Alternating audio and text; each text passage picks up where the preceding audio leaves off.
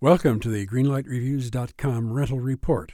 I'm Les Roberts. I'm Ann Elder. Today you'll hear a portion from our review of the 2006 thriller, The Omen. I love the original version that came out in 1976. Maybe that should have been an omen that this version would die at the box office. Well, this is a soggy remake of the classic, in which an American diplomat substitutes an orphan for his own stillborn baby, and he doesn't bother telling his wife about it. Mm-hmm. Oh my, here's what we had to say about The Omen.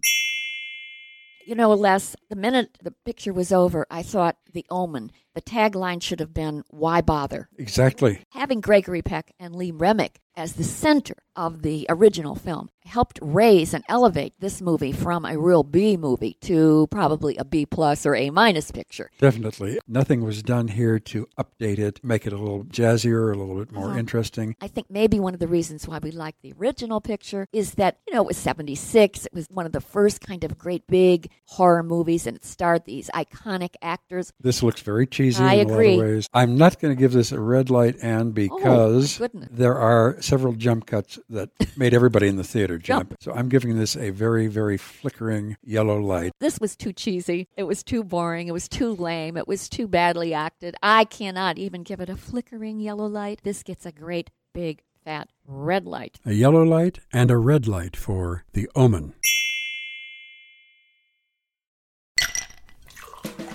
Hi, this is comedian and writer, and let's be honest, I do a lot of things. This is Dino Tripodis, the host of Whiskey Business, the podcast not so much about whiskey as it is one with whiskey. Yes, we drink and talk about whiskey, but we do so much more with so many interesting people. For example, we talk to comedians like Greg Warren. You know, I don't want to brag, but let's just say I can walk into a Red Lobster and get whatever.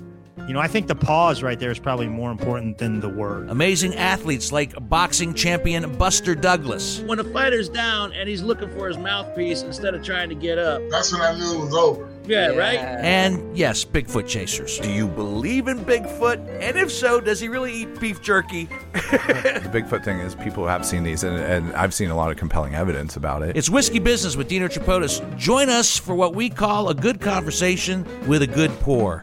You really can't ask for much more than that, can you, people? Check us out at whiskeybusinesspod.com, a proud member of the Evergreen Podcast Network.